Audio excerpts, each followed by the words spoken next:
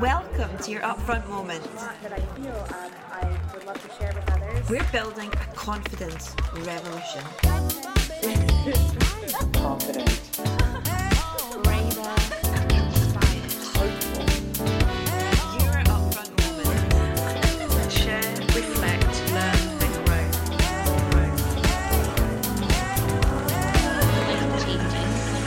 Here to change confidence, not women. Hi friends, I'm Lauren Curry, the founder of Upfront. We're an organisation on a mission to change confidence for 1 million women and non-binary people by 2023. And we do this in 3 ways. We transform your relationship and habits around confidence, power and visibility through our 6-week online course. Each cohort is called a bond. Bond is the collective noun for a group of women. And over 1,000 women have graduated from a bond from over 20 different countries. We build community, real, genuine, human community, where women learn how to stand up for themselves and each other. We hold each other to account. We celebrate each other and learn together. Our community is Global Bond. We create content that will inspire, challenge and motivate you to be upfront. We are here to change confidence, not women. Upfront Moment is designed to kick your week off with confidence, self-compassion and agency.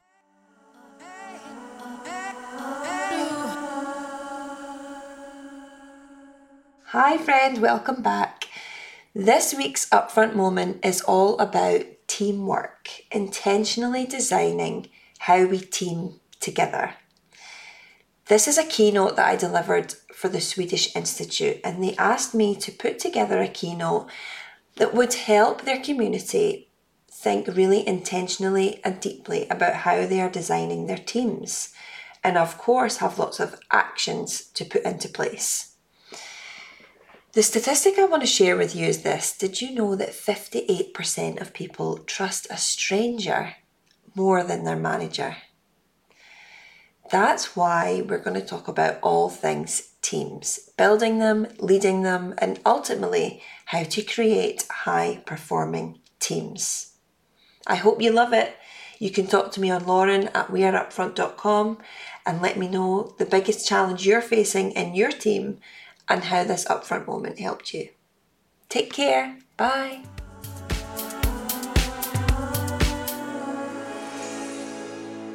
Welcome to today's session, designing how you team. So think about what you need to be present during this time. Put your phone on airplane mode, close your email tabs. To get the very most out of this time, I need your full attention. I want you to be an active participant and learner, so that means you're taking notes, you're writing down questions. Hopefully you'll follow up with me afterwards to tell me how you enjoyed the talk, what you took from it, what you're thinking about. So you're going to need a notebook and pen.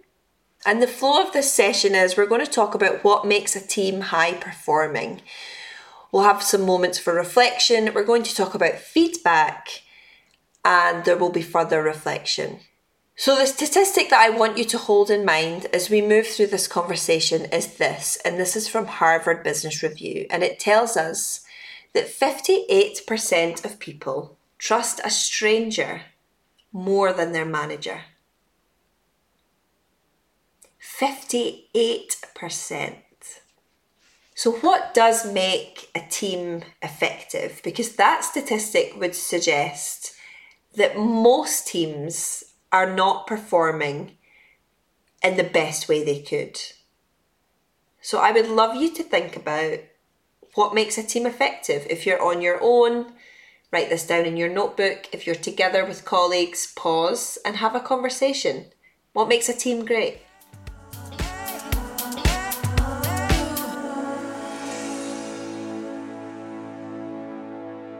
I want to introduce you to a project that was designed by Google to answer that question.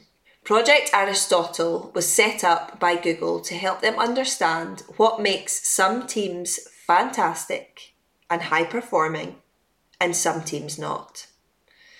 They studied thousands and thousands of teams across the world and they came up with 5 top components, factors in high-performing teams. And we're going to talk through each one together now.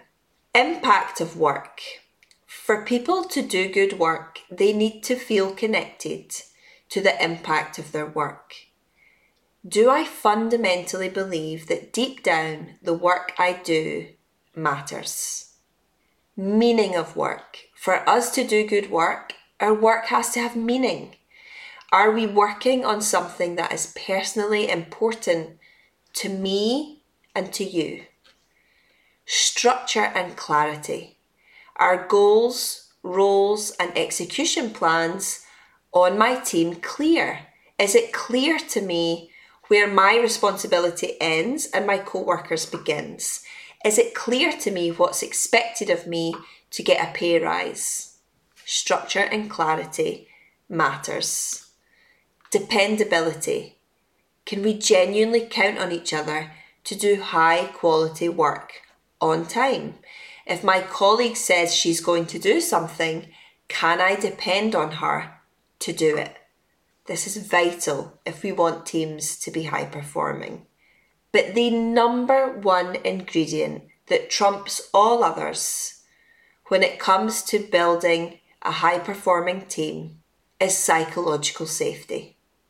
Do people on your team feel safe to take risks without feeling insecure or embarrassed?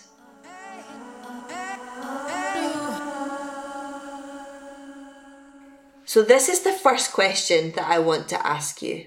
I want you to draw this line on your notebook with a number 1 at one end and a 5 at the other, and put a mark on your line. How psychologically safe is your team? And things that will give you signals about how psychologically safe your team is. How often do you get feedback, especially negative or critical feedback? How often do people talk about mistakes and things that have not gone well? How often are people honest about their emotions, honest about needing help, honest about where they're at? So 1 would be the answers to those questions are very low. 5 would be the answers to those questions are high and good, and we have a high sense of safety in our team. So this is something that you can try later that is scientifically proven to increase the psychological safety of your team.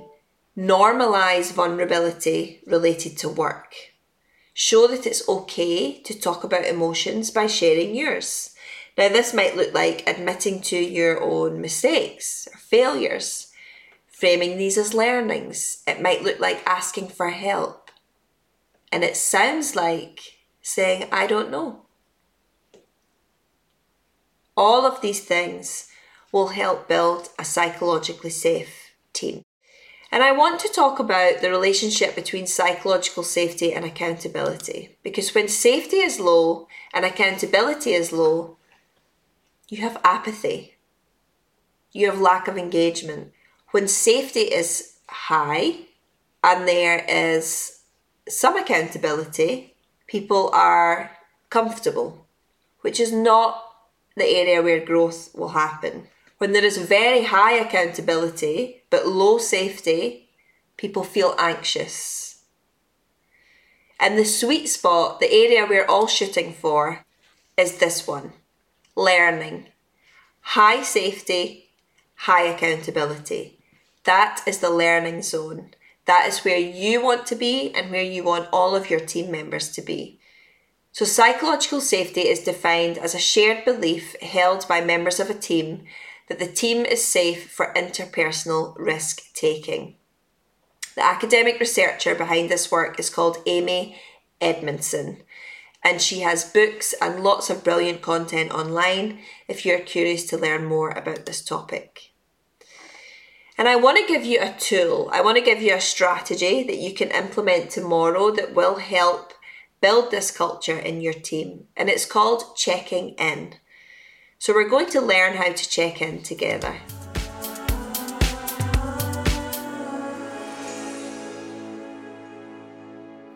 Hi friend, I want to talk to you about our conference Up Front and Centre. If you're wondering if it's for you, I want to say this to you. You've been criticising yourself for years and it hasn't worked as the motivational tool that you hoped it would. You're ready for growth with a lot more grace in the process. You're exhausted from being on a self-help and self-improvement treadmill. You want tools and strategies for your ongoing growth and journey that don't feel like hard work. And you need a burst of energy that can only come from being around people who are ready and excited to support you. Our promise to you as the upfront and centre will be no bullshit. We'll give a damn, we'll lead and create a space for vulnerability, even if it means getting a little uncomfortable. We'll keep it brave, kind and upfront.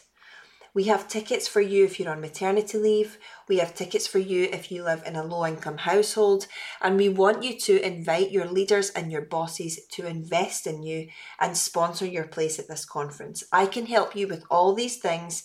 So drop me an email, lauren@weareupfront.com. Go to Upfront and Centre to find out all about the conference, the tickets, the schedule, the speakers, the dinner the night before, the party, the DJ. It's going to be amazing and I can't wait to meet you. Bye.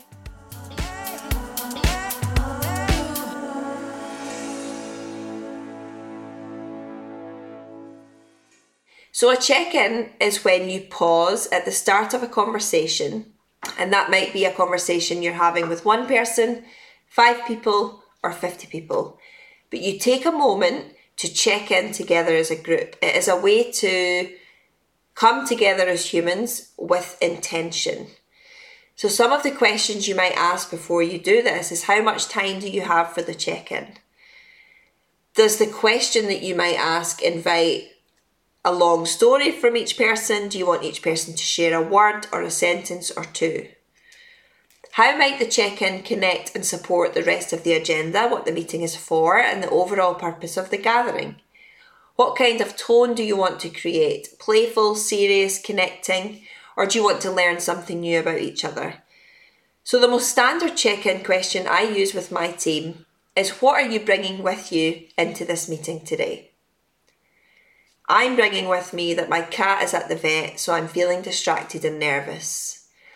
I'm bringing with me adrenaline for our board meeting tomorrow that I'm feeling really ready for. I'm bringing with me some sluggishness because I didn't have a great night's sleep last night. There is no right or wrong answer. It is a top of mind answer. Another question you might ask is, what weather are you bringing with you today? Are you bringing sunshine, fog, rain, a thunderstorm? There are lots of different ways to do it and lots of examples online. The reason that checking in is such a powerful tool for building a culture of confidence, for building psychological safety, is a way to take a group of people's pulse.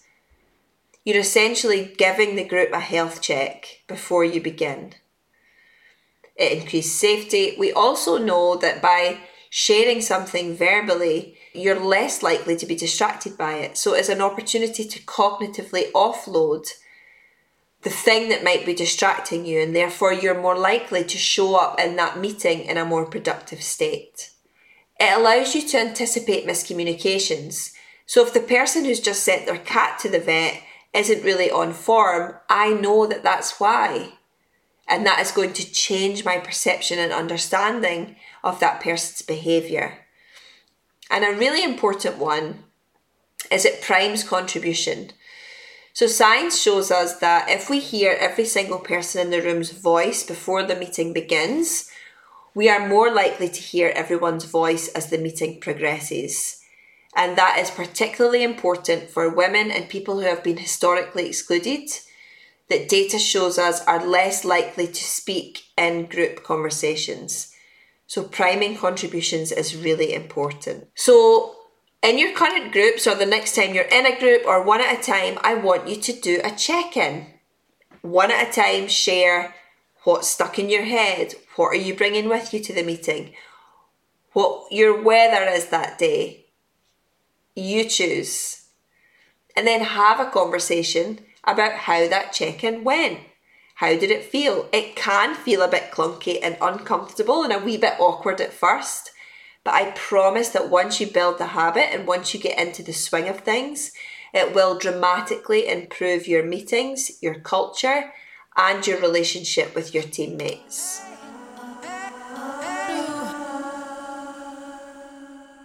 So I would love you to think about, what is your biggest challenge when it comes to designing your team ways of working, your team culture right now?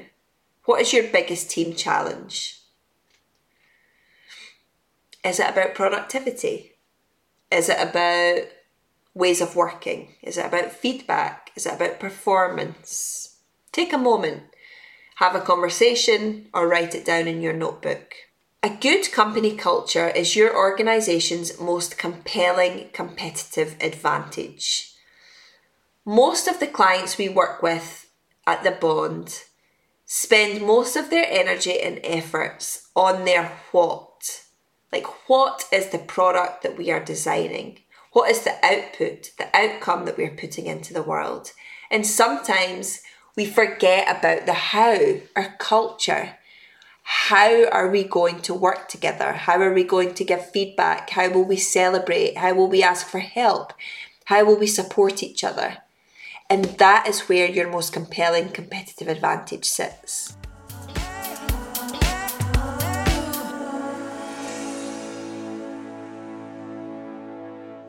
So we're going to take a dive into feedback, because giving and receiving feedback is a really vital piece of team productivity.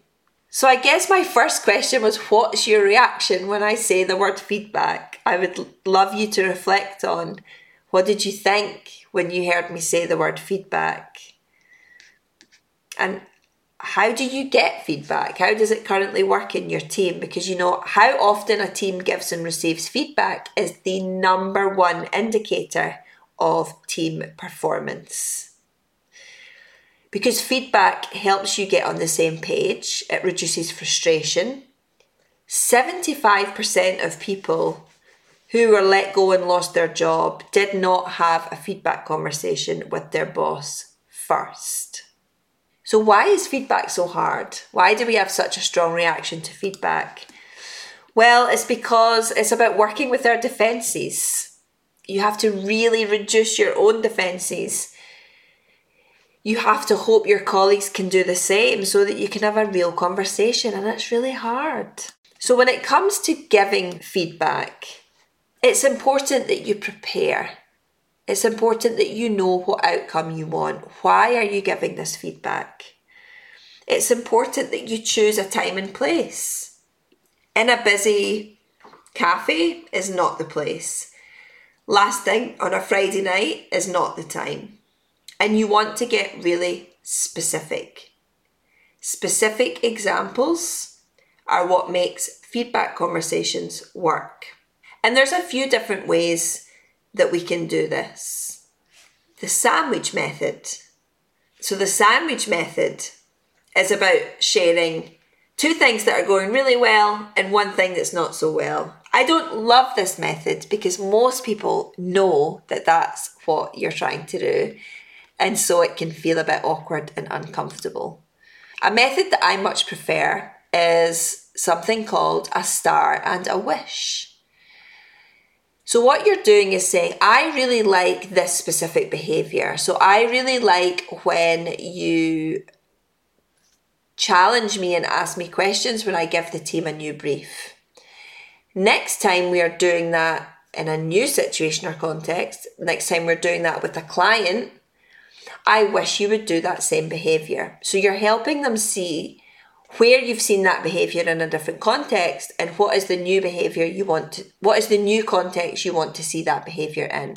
Another one we use a lot at Upfront is stop, start and continue. One thing I'd like you to stop doing, one thing I'd like you to start doing, and one thing I'd like you to continue doing. And then it's about handling reactions. So one of the most common reactions to feedback is fake acceptance, which sounds like, absolutely, whatever you say. Yep, sure. But this person has no intention to follow through on the feedback that you're giving them. So how you deal with this is you want to think about your past experiences with this person. Use lots of questions. Keep understanding if they understand why this is important, and use multiple sources and examples from other areas. And you always want to follow up afterwards. Make sure this person knows that there will be a follow-up and when that follow-up will be. Another common response is denial. Wasn't me. And it sounds like, well, I didn't do that. And how to deal with this is to try really hard not to judge and evaluate, but get very specific on the feedback and provide evidence.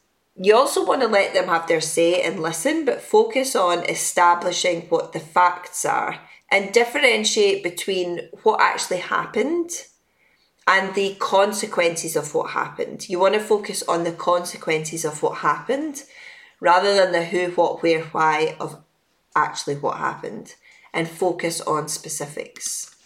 And the third most common response is rationalising. So that looks like, well, I had to. I had no other choice. I had to do it because X, Y, Z. And so how you deal with this is to show that you're willing to listen. You can use examples where rationalising is difficult or actually the responsibility is clear. And you have to be prepared to accept that this rationale is potentially valid, and at the same time explain the importance of personal responsibility. And in this one, I would always ask the person, what would you do if this situation happened again?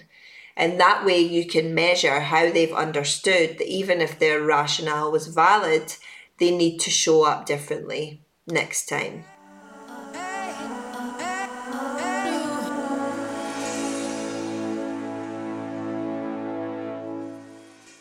So now it's your turn. In your notebooks or with your colleagues in conversation, I want you to think about, who do you want to give feedback to? And what is the outcome that you want to achieve from that feedback conversation? Then I want you to make a plan. What's the right time? What will you ask? What reaction might they have? And how will you work with that reaction? Now let's think about getting feedback. When you're getting, how to get better feedback is to assume positive intent. So even if the person might not have positive intent, assuming it will make it easier for you to receive feedback. Depersonalize it. Make it about the work and the action, not about the identity of the person. And always contextualize it. So you always want to ask for more detail. And so when it comes to getting feedback, I want to know, what do you want to get feedback on? Who can you ask for feedback? Make a plan. What is the right time? When's the right time? What will you ask? And what might they say? How can you make this feedback conversation happen? So I'd love you to pause to reflect in your journal or in conversation about the ideas we've talked about today. The outcome of Project Aristotle, psychological safety, checking in, and giving and receiving feedback. I would love to invite you to do one or all of these if you've enjoyed this session. Let me know how you get on with your feedback, whether it's giving it or receiving it. Please talk about this session on LinkedIn. I think talking about this work on the internet is the fastest, most effective way to spread these ideas. And I want as many people as possible to know about these ideas. So please do that. You can add me on LinkedIn if you are excited about the idea of joining our next bond. Our next bond is bond number 7 and it starts next June. Our doors are open, tickets are on sale. You can email me at lauren@weareupfront.com for more information and to have a conversation. And good luck designing your team. I can't wait to hear how you get on. Bye. Hi friends, have you got your ticket for Upfront and Centre yet?